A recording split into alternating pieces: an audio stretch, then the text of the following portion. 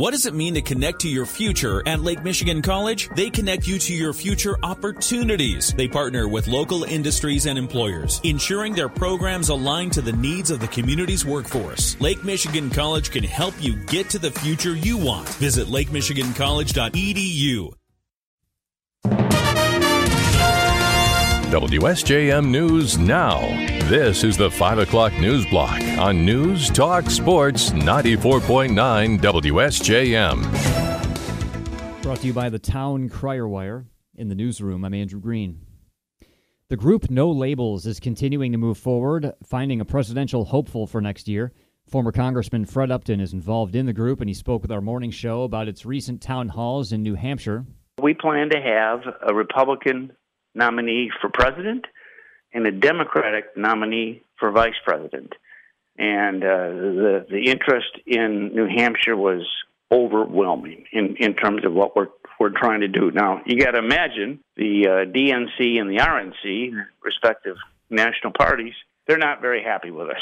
Upton says they have held meetings with a Scripps reporter in New Hampshire with Democratic U.S. Senator Joe Manchin and former Utah Governor John Huntsman, a Republican, about the idea of a third-party presidential candidate.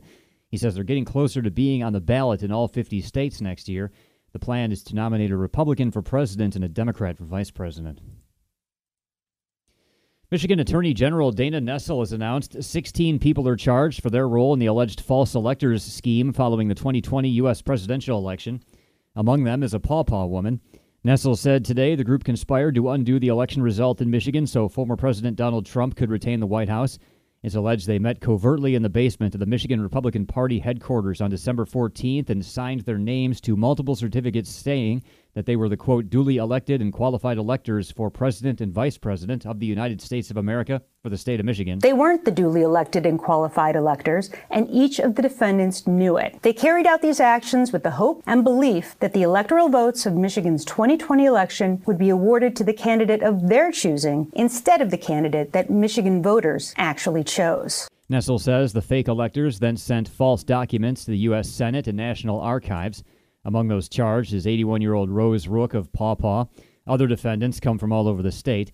Each of the 16 is charged with 8 counts that include forgery, uttering and publishing, and election law forgery. The most serious charges carry a penalty of up to 14 years in prison. A priority health fitness court proposed for Dwight P. Mitchell City Center Park in Benton Harbor is a no-go for city commissioners. At a meeting this week, they tabled a resolution approving the placement of the structure in the northwest corner of the downtown park. City Clerk Tiffany Moore read written comments submitted by the public against the proposed location. City Center Park is not the best park to install this fitness thing. Why not Hall Park or somewhere else in the downtown area? How about tearing down some of the empty buildings or utilizing an empty lot area for this? Commissioners also heard from several speakers opposed to the location. Mayor Marcus Mohammed said there must be better places, noting the city will have to pour concrete for the course. I'm not against it. I don't want to, that's why hopefully we can find a way to come back and discuss it. The city has received a $50,000 grant from the National Fitness Campaign and $50,000 in commitments from both Whirlpool and Corewell Health for the court. It would enable people to do strength training using their own body weight. There's a similar course in Berrien Springs. Commissioners last night tabled the resolution so the matter could be sent to the Parks and Recreation Committee to find another location. The equipment has already been purchased and is sitting in storage. A trial for Rafael Santinello is likely delayed for several months as he pursues appeals. The Berrien County Prosecutor's Office tells us Santinello of Stevensville is charged with criminal sexual conduct in the 3rd degree, 6 counts of criminal sexual conduct in the 4th degree, and kidnapping, all stemming from allegations from 3 separate victims who were employed by Santinello when he owned Santinello's Glenlord Restaurant and Pizzeria. The business is now closed. Santinello had a case conference before Judge Angela Pisula yesterday. The prosecution heard Santinello's case has been appealed to the Michigan Supreme Court, which could delay it into next year. His trial had been set for October. Assistant Prosecutor Taylor Cook tells us it can be difficult to predict when the state Supreme Court will make a decision, but it can take up to 6 to 8 months. Santinello appealed his case to the state's highest court after an appeal was denied by the Michigan Appeals Court. Market Van Buren is looking forward to showing off Southwest Michigan-made beers at the 6th Annual Midwest Fest in Decatur this month. Director Zach Morris tells us Final Gravity Brewing Company will host the event in the 100 block of downtown on July 29th. It's a nice homecoming for a lot of people who grew up in Decatur like me and others that come back home, enjoy some good beer, enjoy great music, get to see a lot of good people, and, oh, by the way, showcase one of our great small towns here in Southwest Michigan. Morris says the festival will feature performers including Austin Edwards, Kyle Jennings, Kaylee C., and Rob Federson. There will be food truck vendors and more than 12 local breweries taking part. In fact, that's the point. Morris says Midwest Fest benefits the Make It Van Buren Craft Beverage Coalition, started by Market Van Buren to connect local breweries. Proceeds from this event go directly to running our program for the Make It Van Buren Craft Beverage Coalition and our small businesses throughout Van Buren County. Morris says through Make It Van Buren, breweries stay connected and help each other out. He says Midwest Fest brings, quote, the people, community, and businesses together to build a strong economy. The event will run from 4 to 11 p.m. on the 29th. In downtown Decatur. Speaking of festivals, set for the weekend of August 4th is the third annual Benton Harbor Riverfest. Co-chair Trenton Bowens tells us the event was held for years in Benton Harbor until it died off for more than a decade. However, City Commissioner Sharon Henderson got the idea of bringing it back 3 years ago. It's about community. It's about coming together, and it's about supporting entrepreneurs and the arts and music and the talent that we have in Benton Harbor that's so often hidden. Bowen says the event will be that Friday, Saturday, and Sunday with live music all 3 days. Friday kicks off with Michael Brock, who is the newest member of the renowned Dramatics. He's a Benton Harbor native. That Saturday, we have Angela Winbush. She's a national recording artist that has sold over 10 million albums. She will be joining us that Saturday, and then that Sunday, we're going to have community prayer. They'll have live gospel music. Riverfest will feature more than 15 vendors, food trucks, dance groups, art, and a workout on Saturday from 10 a.m. to 1 p.m. with hip-hop dancing. It's $40 to attend all 3 days at Charles Yarborough Park on Riverview Drive. We'll have a link to get tickets at our website. Congressman Bill Huizenga has introduced legislation to sell some Virginia-class submarines to Australia. He tells us with Australia being a vital ally in a key region of the world, he wants to help boost its security. You've got Australia that is next to China, is probably the biggest economy and power in Southeast Asia, and they have a very active Navy, for example, an active military in that region, and we want to help them and support them. So what my bill would do is it would authorize the sale of 2 of our U.S.-built submarines to Australia. Huizenga says as China transitions to a maritime power, the focus should be deterrence in the South China Sea. He adds the bill will lead to a pathway of an interoperable maritime force between the U.S. and Australia. It'll also be a boost to the nation's defense industry. Huizenga's AUKUS Submarine Transfer Authorization Act is before the House Foreign Affairs Committee.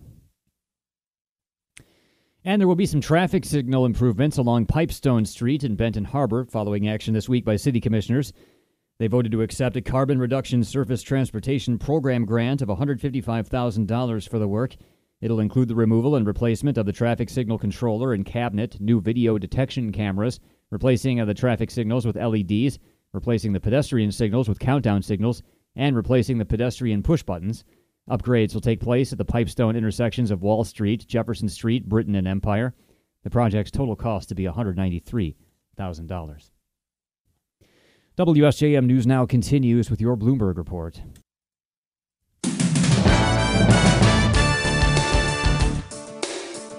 WSJM News Now continues, brought to you by Imperial Furniture in Dowagiac, where furniture shopping is fun.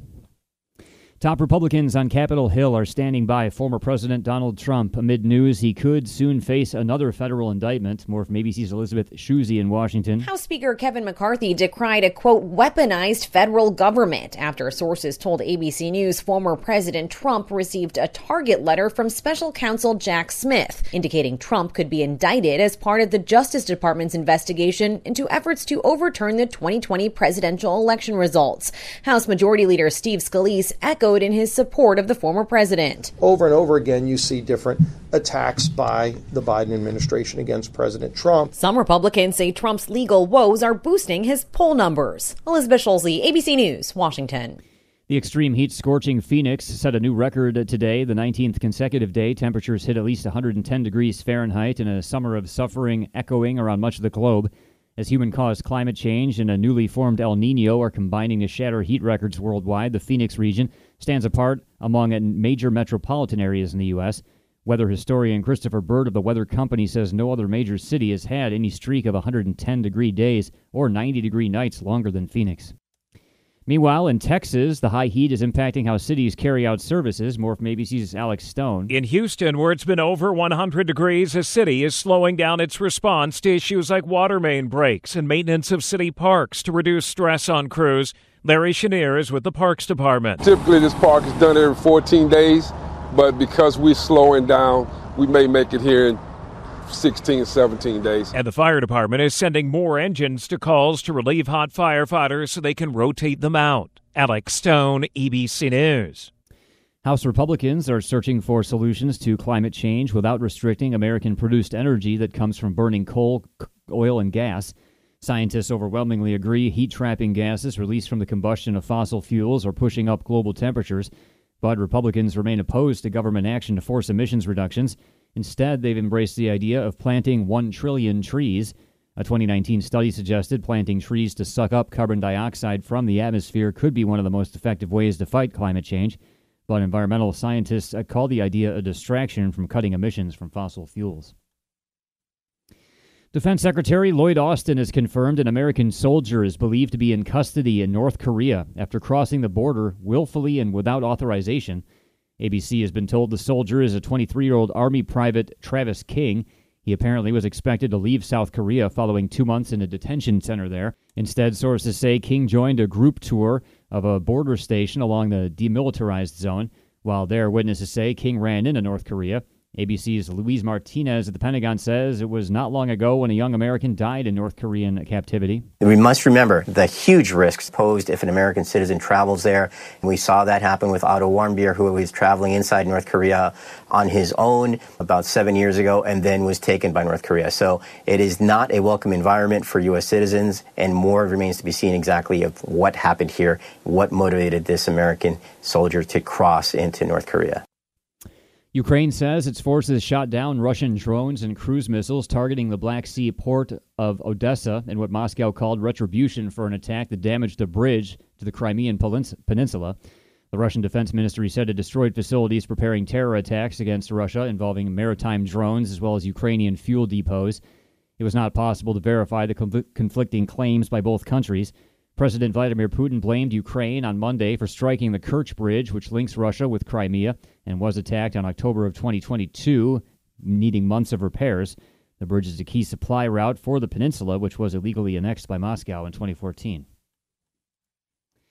And the percentage of screen time that's going to streaming just hit a new high, thanks in part to kids being out of school. More from ABC's Jason Nathanson. The return of The Bear on Hulu. We need like a reset. One of the shows in June that helped drive streaming as a percentage of overall screen time to a new high. 37.7% of total viewing was spent on streaming, according to Nielsen, a 6% increase. Cable snagged around 30% of viewing, broadcast TV around 21%. And the largest chunk of that streaming time was actually spent on YouTube, with Netflix in second. With kids out of school, Nielsen says 2 to 17-year-olds helped drive that streaming increase. Overall, cable viewing was flat, with broadcast watching down 6.6%. Jason Nathanson, ABC News, Hollywood.